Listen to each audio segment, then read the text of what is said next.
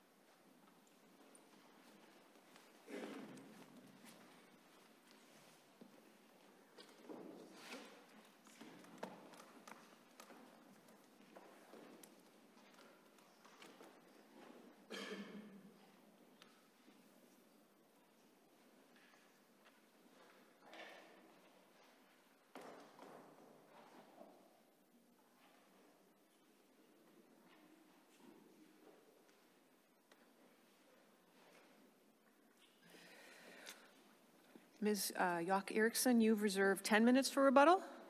You may proceed when you're ready.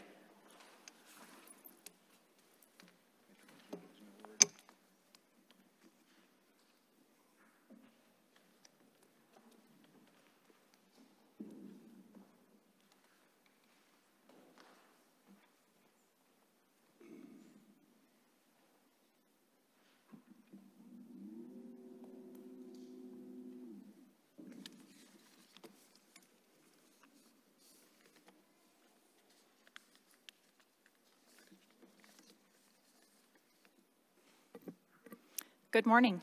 May it please the court. My name is Jenna Yock-Erickson. I am an assistant state public defender, and I am here this morning representing the appellant, Mr. Chance Adams. Mr. Adams has raised one issue for this court's consideration.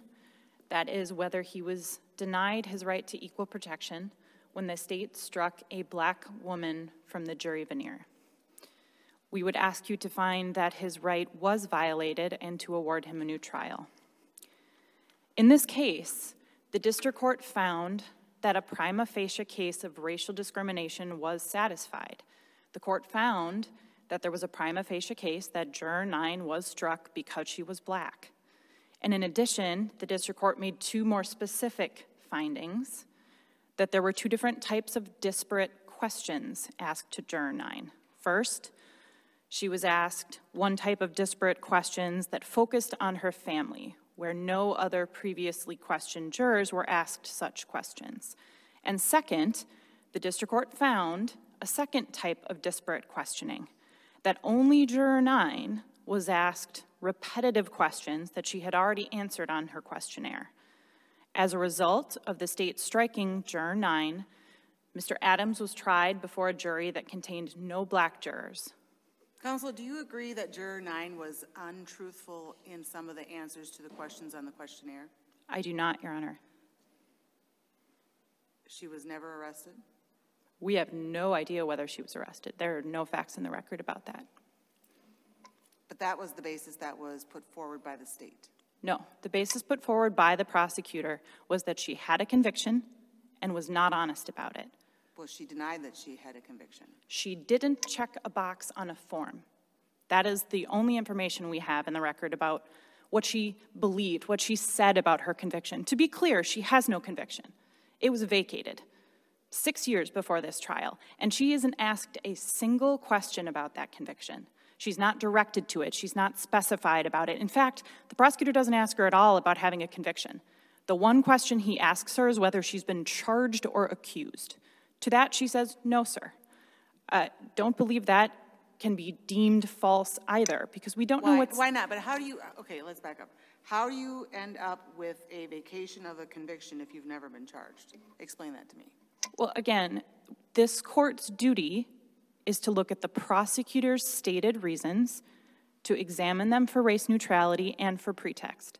The prosecutor's stated reason, there's two, but the one we're addressing right now is that she had a conviction and she did not disclose it. She doesn't have a conviction. I think that's cutting it a little too finely, because he said, I think on page A18-1485 that she was accused of a crime, which is very different than having a conviction. And he said that before the district court did. So what he said, and I'm on page 209, Your Honor. Yep, I will turn the page as well. He first says, a search of her name in Mincis indicated that she was convicted of a crime. So I am very concerned that she's not being completely honest for whatever reason. We researched all juror names as a matter of course, and it was a misdemeanor, but I mean she was still accused of a crime. When the court goes on to make its findings, the court's finding is that the race-neutral reason, this one that we're addressing right now, is that she had a conviction and didn't disclose it. So certainly the court understood the prosecutor's reason to be about a conviction. Again, she's not asked about it. All she did was fail to check a box. Even if you disagree, even if you conclude she was dishonest, and that is a race-neutral reason for the strike, we have two more problems. The first is that the district court committed a clear error by inventing new reasons for this strike once it was proven to be false. That is very clearly disallowed under Dredke, right? So the court learns, because the defense attorney looked her up, said, Your Honor, that conviction, that 6-year-old misdemeanor conviction has been vacated, amended, and dismissed. She doesn't have it. At that point, the prosecutor doesn't defend that reason, doesn't withdraw it, doesn't say a single word, and the district court of her own volition reinvents the reason. Says, well, there were other things she was dishonest about, there were other reasons she could have been struck. Courts cannot do that. There's no harmless error analysis for a race-based strike. You determine yes or no. Was it based on her race? It is erroneous, clearly erroneous, for a district court learning that one of the proffered reasons was false or questionable to, on its own, go look for other reasons. Courts cannot do that. That is a clear error. You can reverse on that clear error alone. And even if you don't do that, there is ample evidence in this record that both given reasons were pretextual. The prior conviction reason was not addressed at all by the state. This prosecutor stood there and said he was very concerned that she was being dishonest. He didn't ask her a single question about the conviction. Imagine a prosecutor during cross-examination asking a witness about honesty and learns that witness just lied under oath. What prosecutor isn't going to ask a follow-up question, isn't going to build a record? Isn't that up to the prosecutor, though? I mean, is there anything that requires them to have a follow-up question once they have been less than truthful? No, Your Honor, but what we do know from the United States Supreme Court is that a failure to ask questions is evidence of pretext. When that attorney then stands in front of a court and says, this is why I struck her, I am very concerned she's being dishonest. The absence of any questions asked about that dishonesty is telling. Additionally, the prosecutor's failure to defend the prior conviction. Can you refer me to the case that you're referring to, counsel? Absolutely, Your Honor. That's Dredke. It was cited in my brief. Thank you. It's 545 U.S. 231. In Dredke as well, the prosecutor there gave a reason for a strike that was determined to be factually false on the record. And there it was determined relatively quickly as well. And what the court said reviewing that reason was, it is also telling that that attorney didn't defend that reason, didn't withdraw it, didn't say anything, but added sort of an aside. The court said that reeks of afterthought. You have similar sort of behavior here. There's at least a question as to whether or not she had a conviction, lied about a conviction. And the prosecutor doesn't say a word. Doesn't say, I'm sorry, I misspoke. Doesn't say, well, Your Honor, perhaps that reason isn't valid, but we had a second reason. Nothing. As the court proceeds to reinvent the reasons for the strike, to look elsewhere in the record for something to shore up this strike, says nothing until he adds, she had a lot more police contacts, but I don't want to get deeper into it. Again, evidence of pretext. We have no idea what that means, right? He adds that later, once his reason has been proven false. She's also an ideal juror for the state. This juror has said she wants to be on the jury. She will follow instructions. She will be fair. She has no bias. She's got no problem with prosecutors. She says, everybody's got a job to do. I've got no problems with prosecutors. I'm not biased in favor of either side. Says she thinks the victim's family should get justice. She thinks the guilty actor should receive a consequence. All of these answers lead the prosecutor to say he liked her.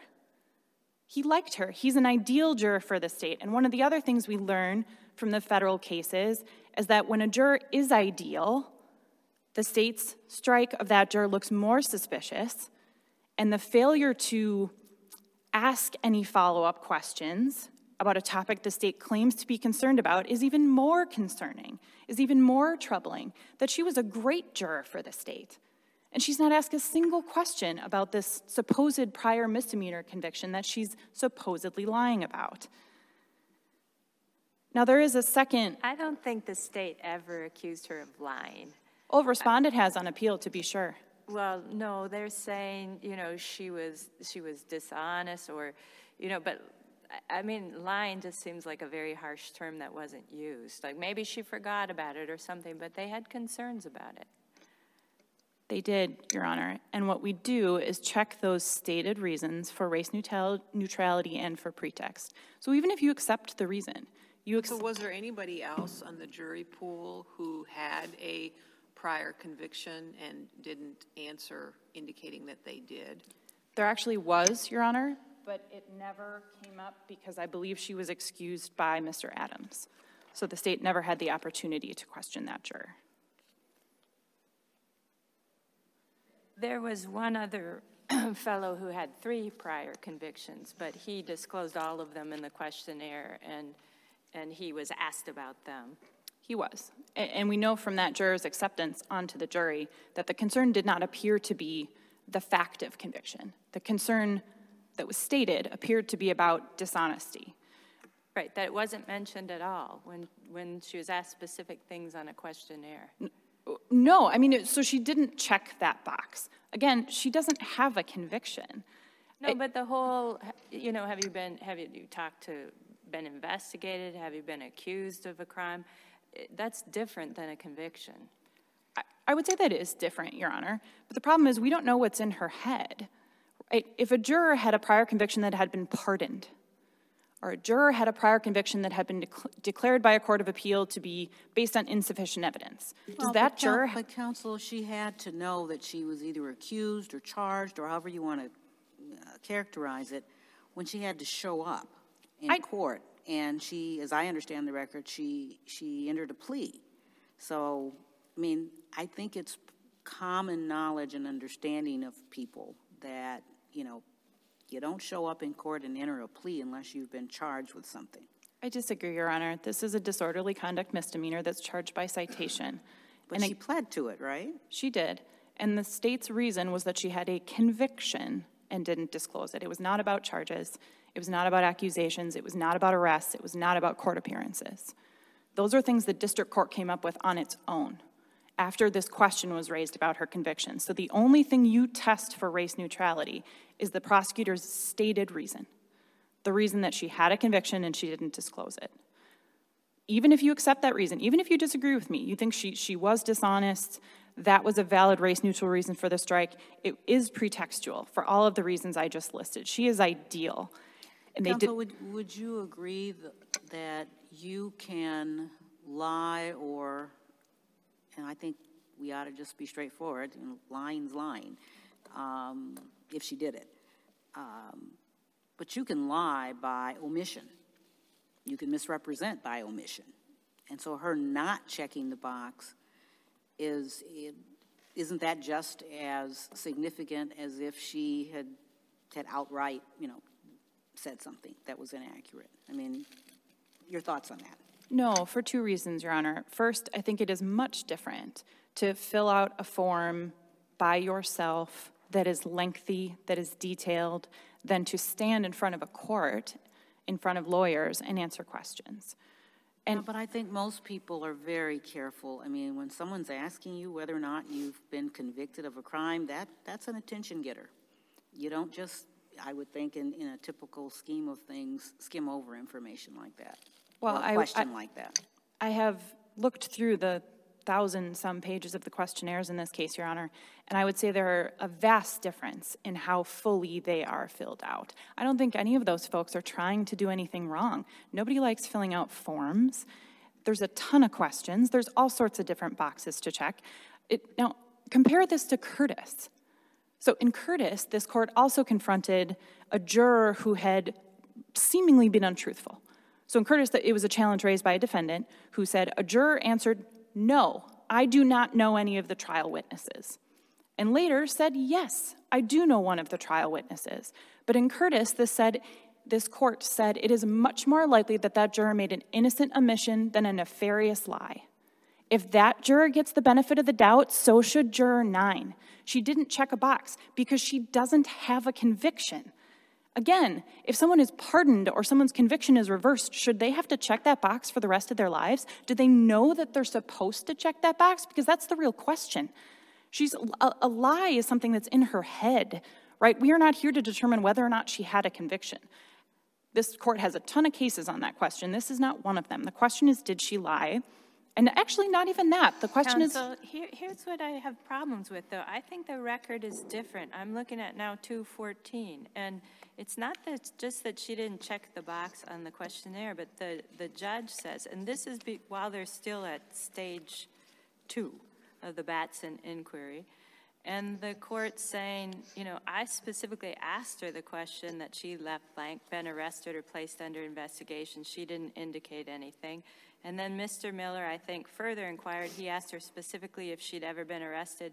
And Mr. Miller says charged with or accused of a crime. So it was not just the questionnaire, but also they were asked in court.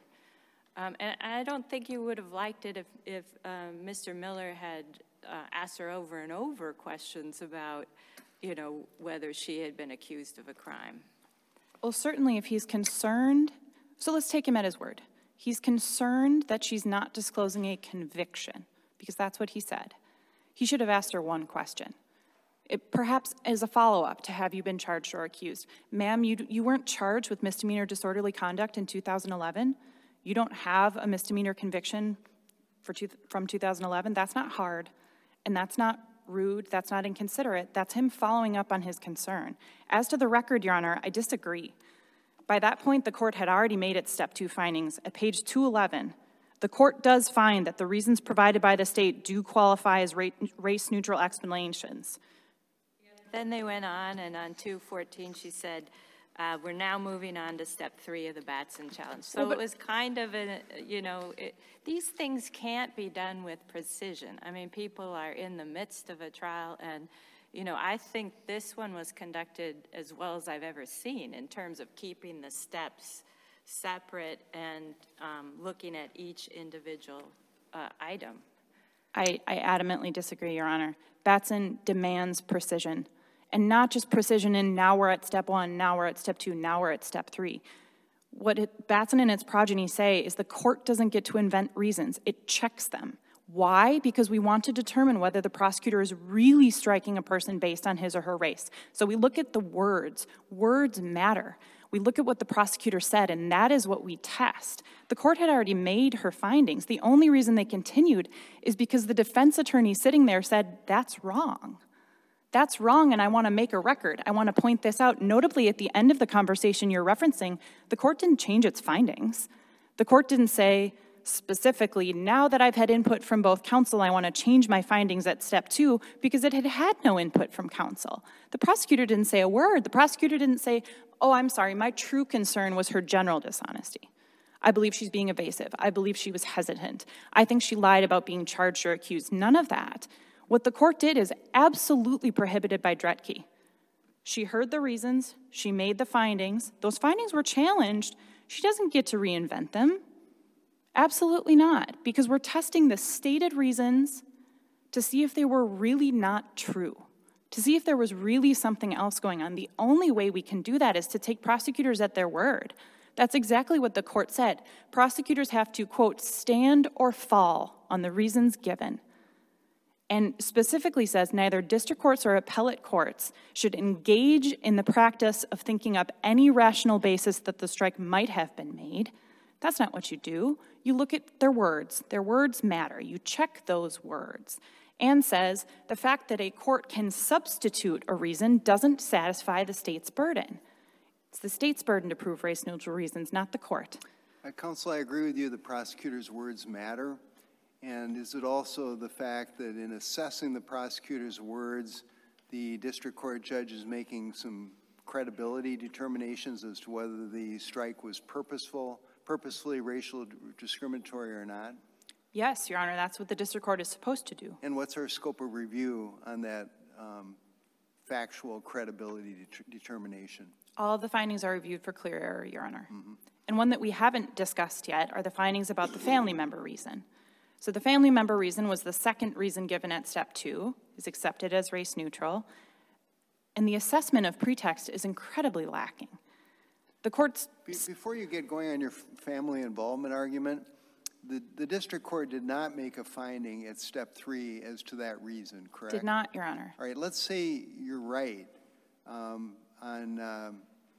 the conviction/accusation/dishonesty point, and we can argue about how it's characterized.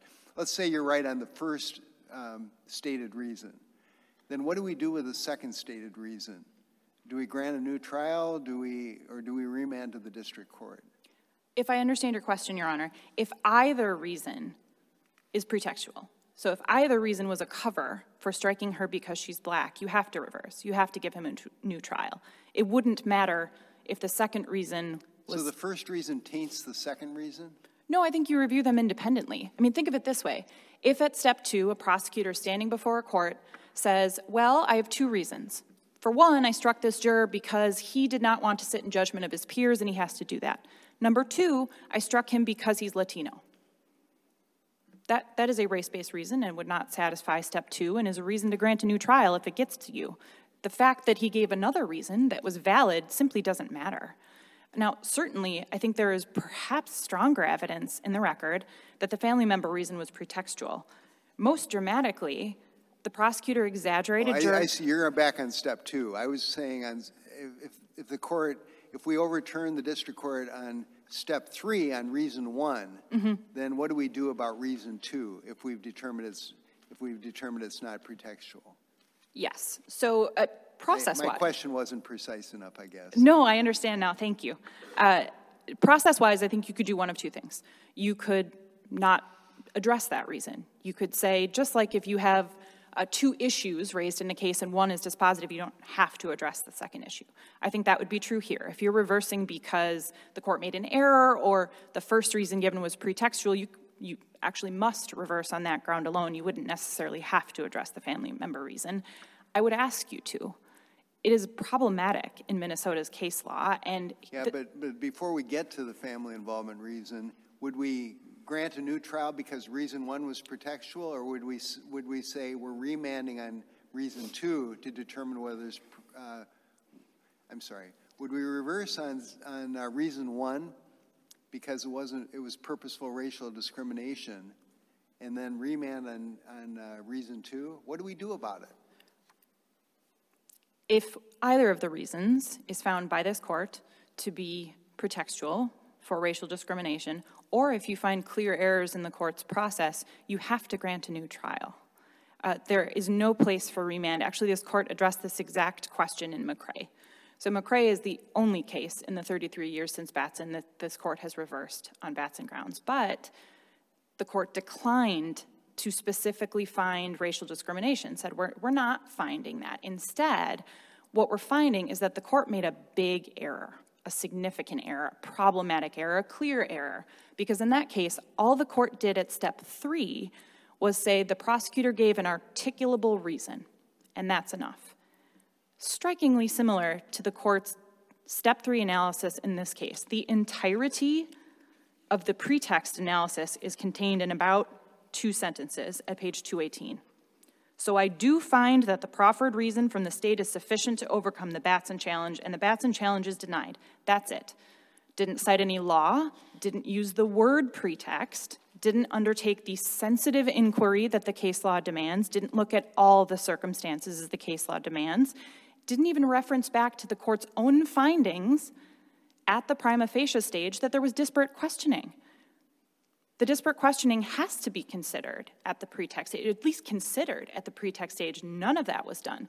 That makes this strikingly similar to McCrae, where this court reversed sort of based on process errors, clear errors, because there was no analysis. The court abandoned its duty to analyze the prosecutor's stated reasons for pretext, you could do the same here. But what McCrae says is there's no remand. Once there's this magnitude of problem, and the problem is an equal protection violation, you grant a new trial. You've cited Counsel McCrae and Curtis. Are those the two principal authorities you'd rely on here on this pretextual point? Additionally, Dretke and Flowers. I guess you did say Dretke. Thank you. Yeah, Yes. and Flowers. Thank you. Yes, of course.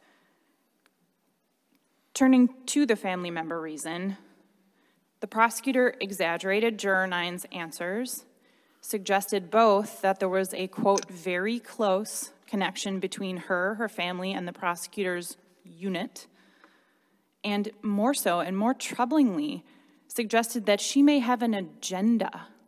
He used the word agenda. There is no factual basis for this anywhere in the record. Her answers are excellent. She says, I have no problem with prosecutors.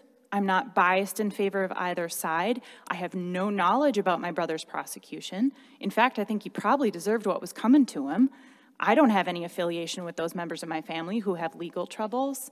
Nothing to suggest that she has some unnamed conspiratorial agenda against the state. Let's think about what he's suggesting. That this woman who's been randomly called to jury duty wants to get on this jury and somehow harm the state. There is no basis for that. And that reason, stated aloud on the record, suggests that something else is going on. Because when you have to resort to that sort of exaggeration and innuendo, it suggests that you're covering other reasons, and that those other reasons are her racial identity. Additionally, we have findings from the district court that the prosecutor deviated in his questioning in two ways. She's the only one asked 25 questions about her family members, and she's the only one asked questions that she's already answered on her questionnaire. That tells us a couple of things. Wasn't she the only one, though, that had, in fact, her brother was prosecuted by someone else in the exact division that was handling the case that was before the court? That we know of, Your Honor.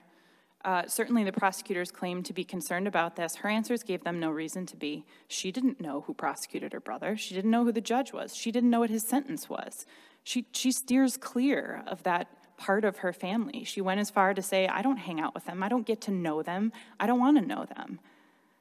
So even what we know is at some unknown time, one of her 6 siblings was prosecuted by an unknown prosecutor who happens to work with these prosecutors.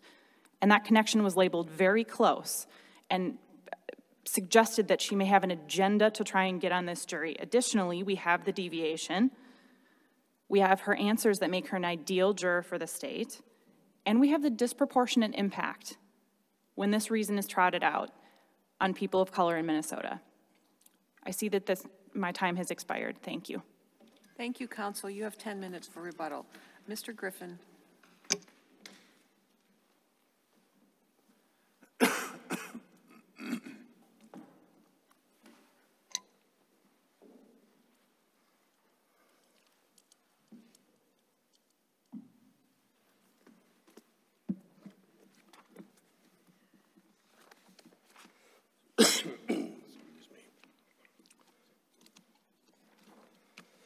May it please the court, counsel, good morning. My name is Mark Griffin. I'm an assistant Hennepin County attorney. I'm here today representing the state of Minnesota.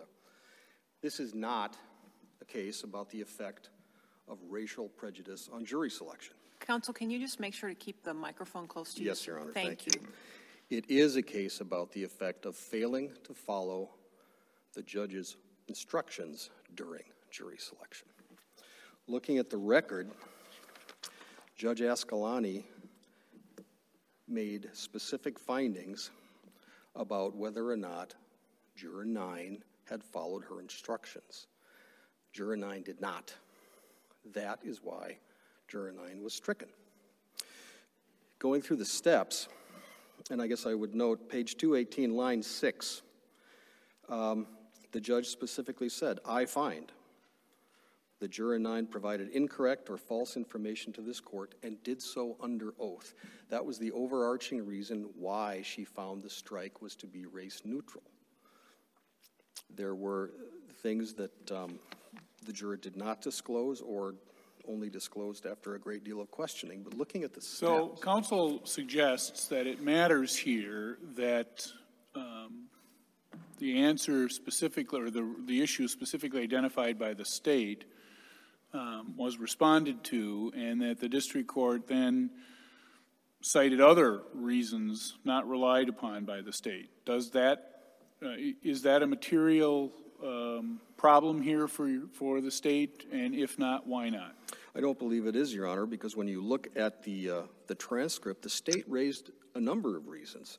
Beginning at page 209, line 14, Juror 9 has a brother who's been convicted of a crime prosecuted by our office. Line 20, and this is the prosecutor raising these, as race-neutral reasons. 2 other of her brothers were also prosecuted by our office. She hadn't disclosed any of that.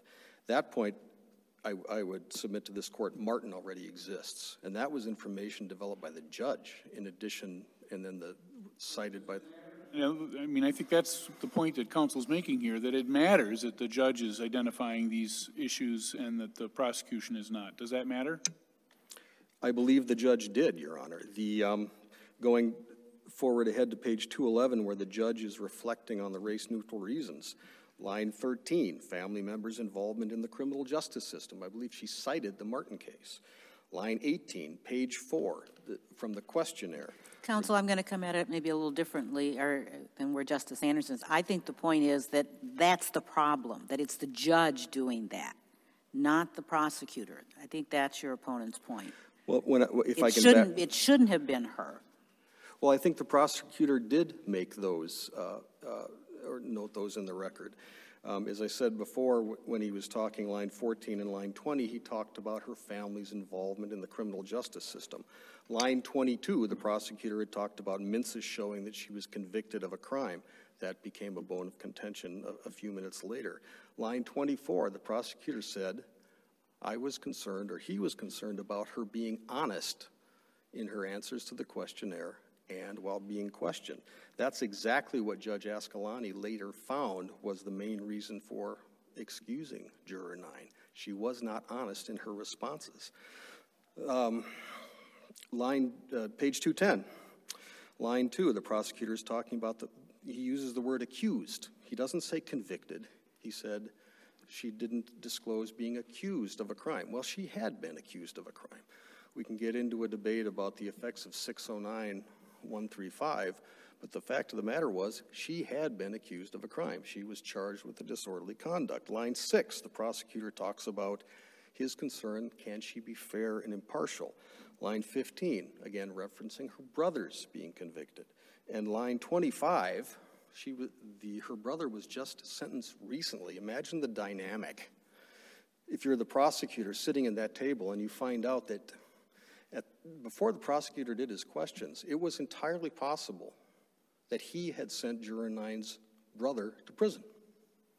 He wouldn't know that without asking. And yet in the process of asking, that's what the appellant has now categorized as some sort of pretextual racist attack on the juror. How is the prosecutor supposed to know without asking the questions? Because the juror had not been forthcoming.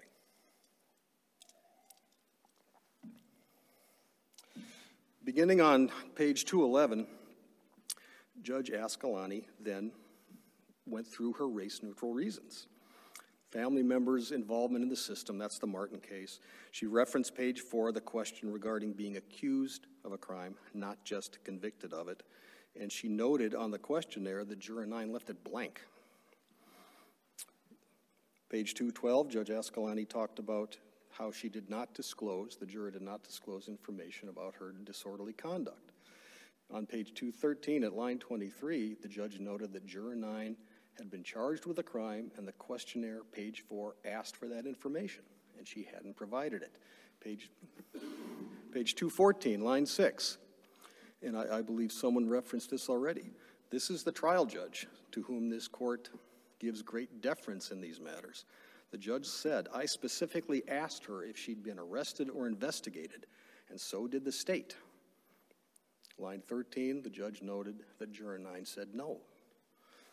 And at 215, line 21, the judge said, the issue is not whether she's been convicted or not.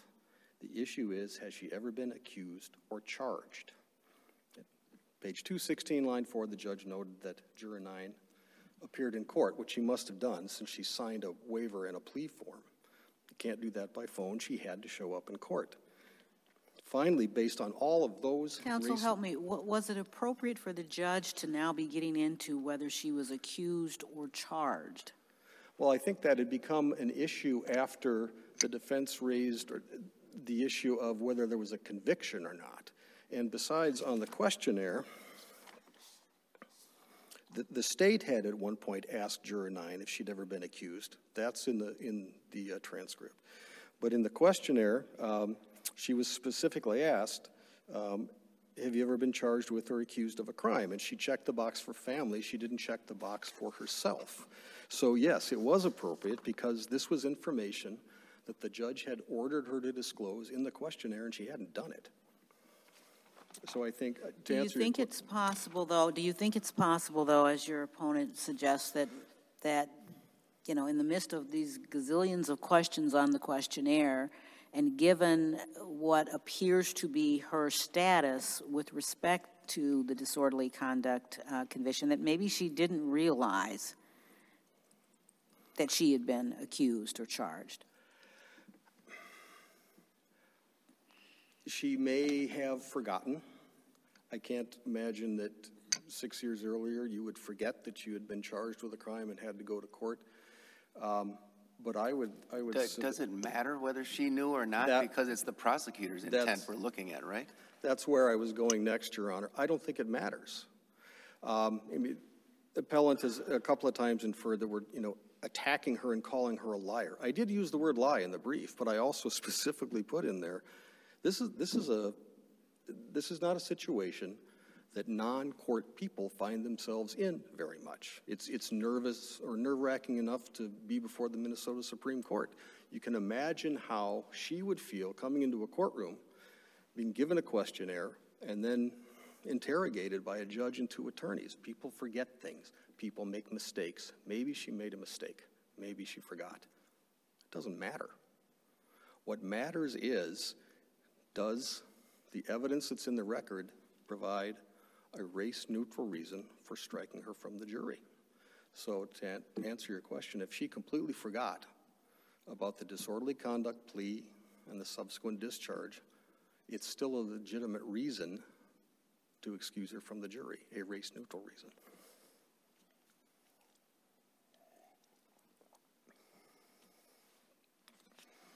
And I guess I would just go back to the final reasoning that Judge Ascalani gave. I think there was some mention of this before, reading through the transcript, this analysis was not haphazard, and it wasn't cursory. This was contemplative. She went through specific things that the state had raised, specific questions raised by the questionnaire, and she made a finding that this juror had provided incorrect or false information to the court. Counsel, what do you say to opposing counsel's argument, this was a great juror for the prosecution, the fact that she got struck, there can be only one reason? What I say is, it doesn't matter, first of all. Looking at the record, so the juror says, I can be fair. Most jurors do. Most jurors, if they did harbor some animosity toward the state, they're not going to admit it. So the prosecutor is confronted with this situation. My office just sent her brother to prison for 60 months, just a couple of months ago. What if she's harboring a bias that she doesn't want to disclose? I'm sitting here prosecuting a murder case. I have to keep the case together. I have to prove it. And now I'm going to take the risk of putting a juror into the juror room who is mad at me, doesn't like my office, doesn't like the Hennepin County District Court. That on its face is a legitimate reason for excusing that person. You don't have to know, because we'll never know, exactly what's in her heart and in her mind. But there is a potential there for a bias against the state, and that's enough to excuse her.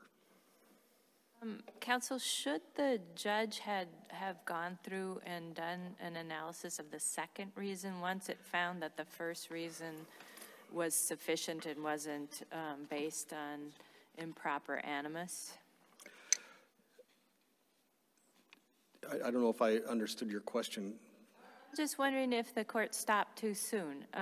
You know, there were two reasons given by the prosecutor for why the prosecutor exercised the strike, and the district court analyzed the one and said, no, it wasn't improper, but didn't look at the second reason at all. I would argue that the second reason is actually folded into her conclusion. I realize that when she gets to step 3, what she's analyzing is the issue of the prior conviction or being accused of an offense. But the entire discussion up to that point involved not only that, but also having relatives involved, excuse me, in the criminal justice system. In fact, if you look at the record, and I don't have the page written here, Judge Ascalani herself cited to Martin when she was making her findings. So she was very much aware of the line of cases which say that a family member being involved in the criminal justice system is a race-neutral reason for striking a juror. I'm sorry, I don't have that page number in front of me. I'm sorry? Thank you, Your Honor.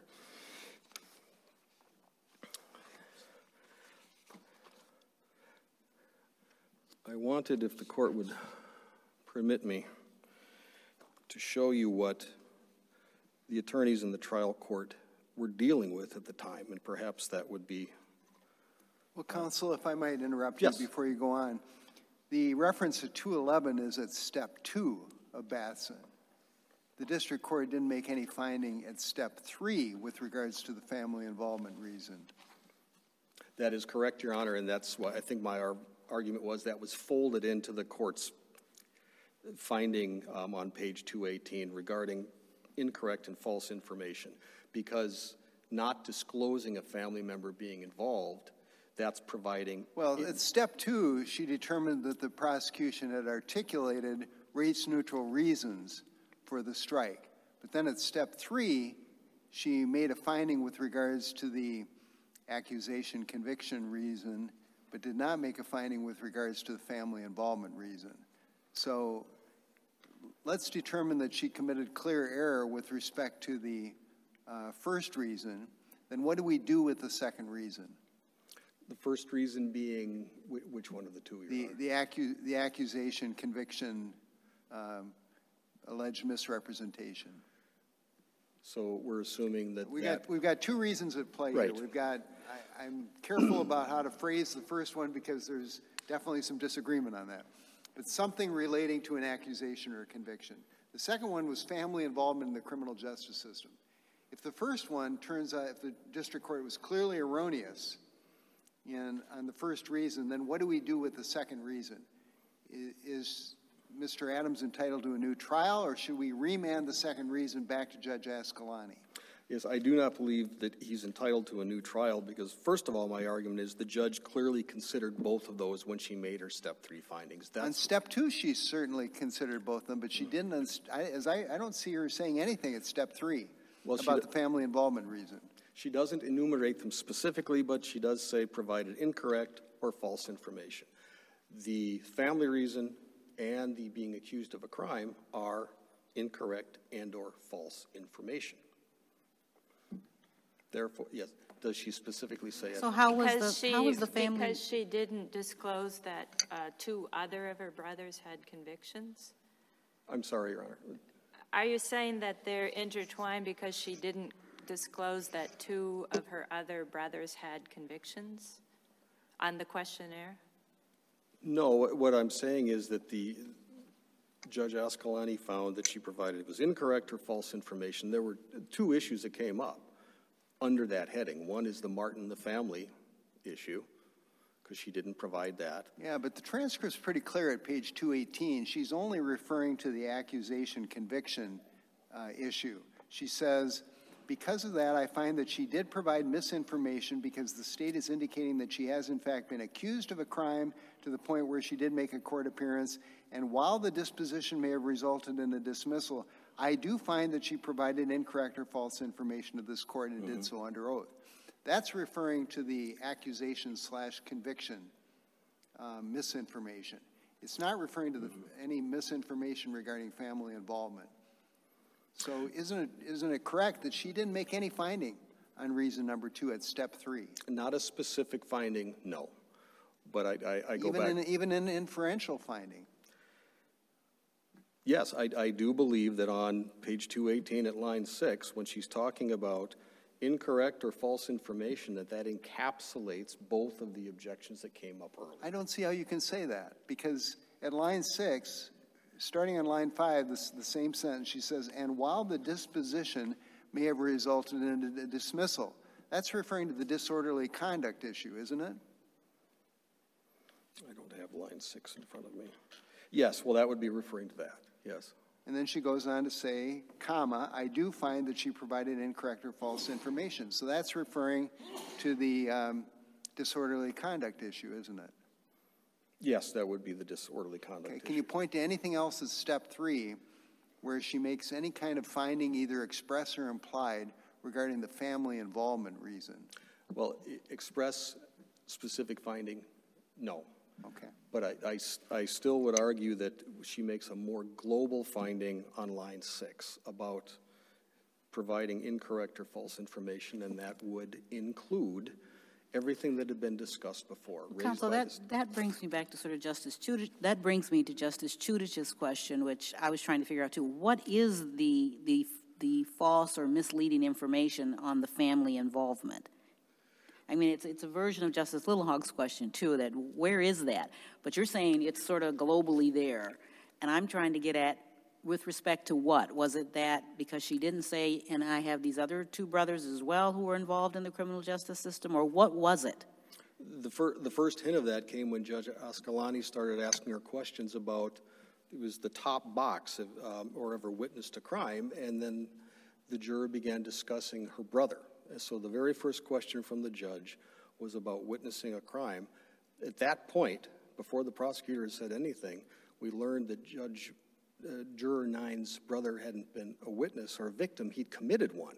So now, based on the questionnaire, the whole issue of family members being involved in the criminal justice system has been opened up.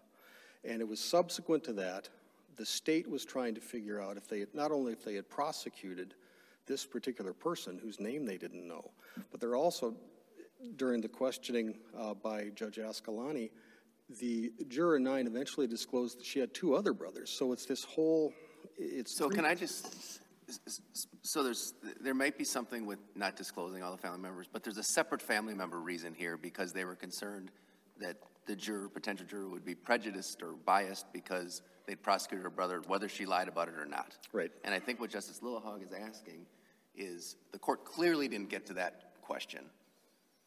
So on step 3, so what's the result if we find it clearly, that they clearly erred on the false statement, so that, or that it was pretextual, right?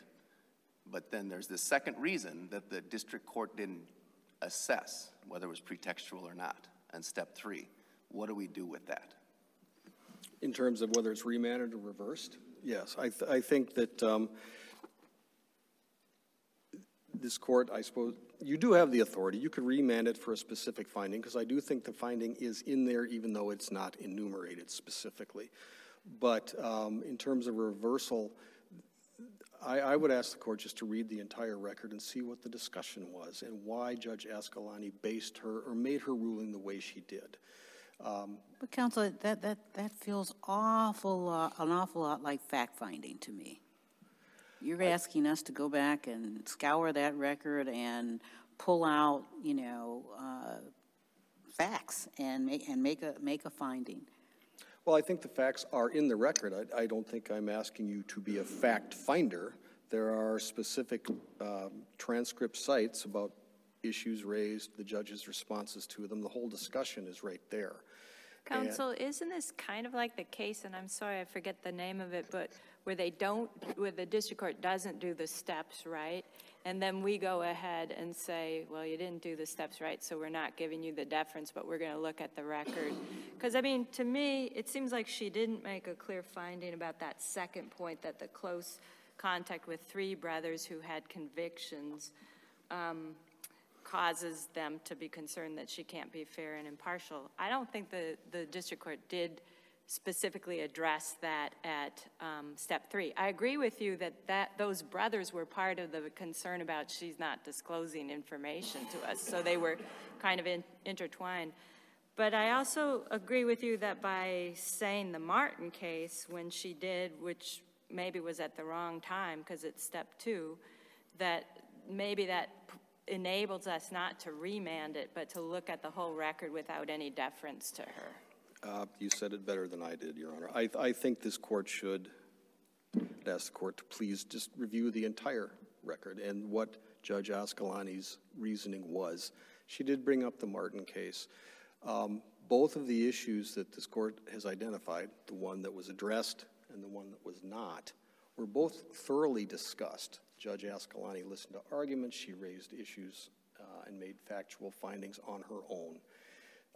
None of this was hidden, and so I would submit that... So my only concern about that, though, is that the record discloses, I mean, there's this assertion that, and there's a credibility question here because the record discloses, the juror, the potential juror, said many times, I don't know anything about my family. I don't relate to my family. Mm-hmm. So isn't there kind of an embedded factual dispute there that you have to actually be there to see this going back and forth to make a decision about whether the prosecutor standing in the courtroom really could believe that, whether the judge really believed that that was a reason as opposed to racial animus?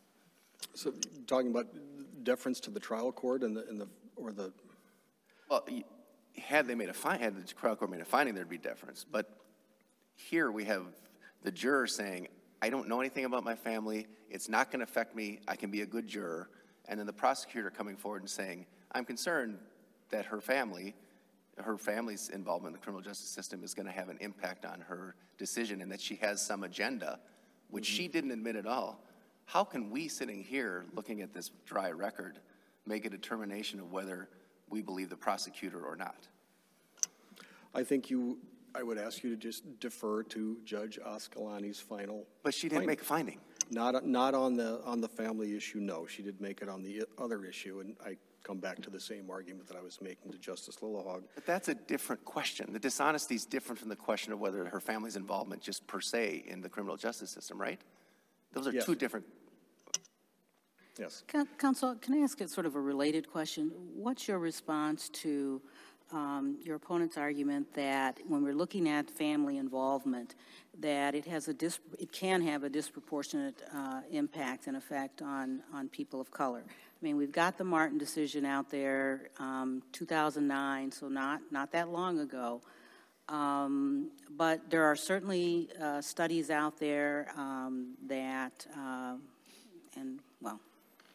studies out there that would suggest that there is a disproportionate impact because people of color and blacks in particular are frequently stopped and investigated by the police, whereas whites and others are not so much. And in fact, there are even some studies out there now talking about the criminalization of blackness because blacks are frequently targeted and surveyed in ways that others are not.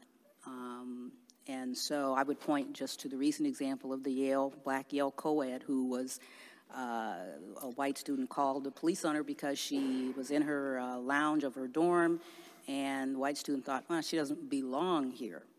And so the police came and investigated. Or the Starbucks incident where those gentlemen were charged with trespass.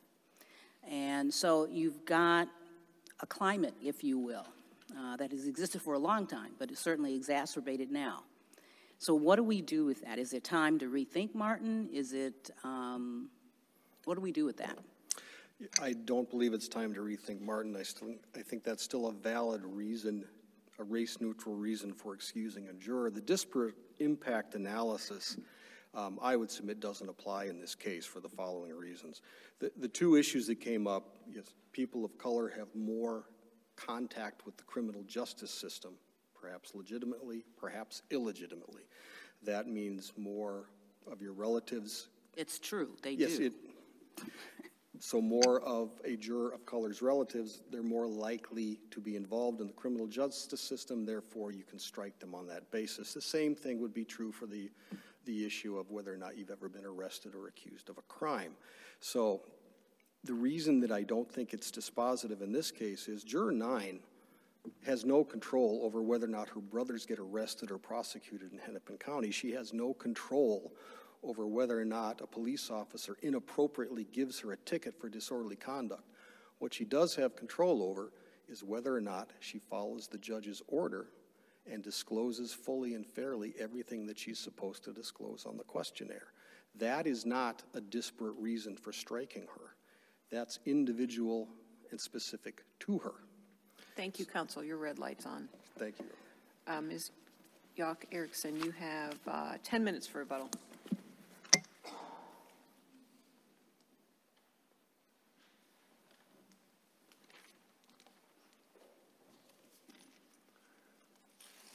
Counsel, before you get going, I'd like to pick up where Justice Hudson left off. Yes. You had a very interesting quotation from the Sentencing Project in your brief about disproportionate impact of African Americans in the criminal justice system. And I was intrigued by that. It's kind of an impact argument rather than a purposeful discrimination argument, but it may suggest that at step 2, family involvement is not really a race-neutral reason. Am I understanding your point?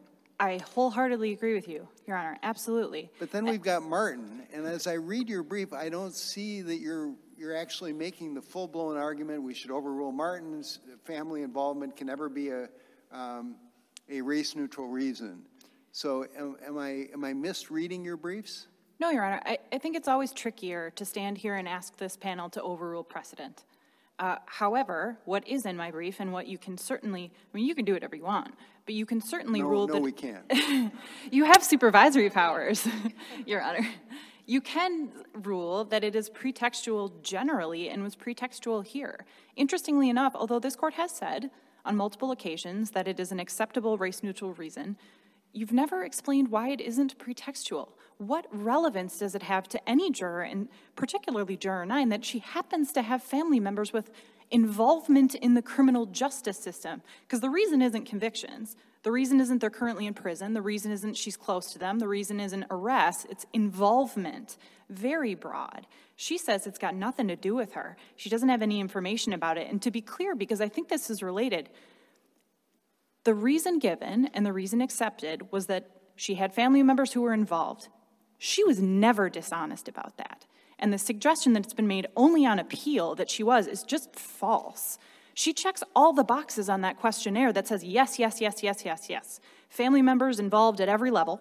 And as soon as she's asked a single question about those family members, she discloses right away that her brother was convicted. So just so the record's clear, your client has not, in his briefs, asked us to overrule Martin. I have not, Your Honor. No. Thank you. I would agree that it's time to rethink it. And although we did not specifically ask you to do that, you do have supervisory powers. Washington State has now created a list of reasons that are invalid.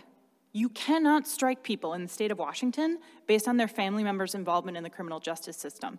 That recognizes the purpose underlying Batson, that the point is to prohibit strikes based on race, and that some reasons are cover and are very often used as cover, and we just prohibit them.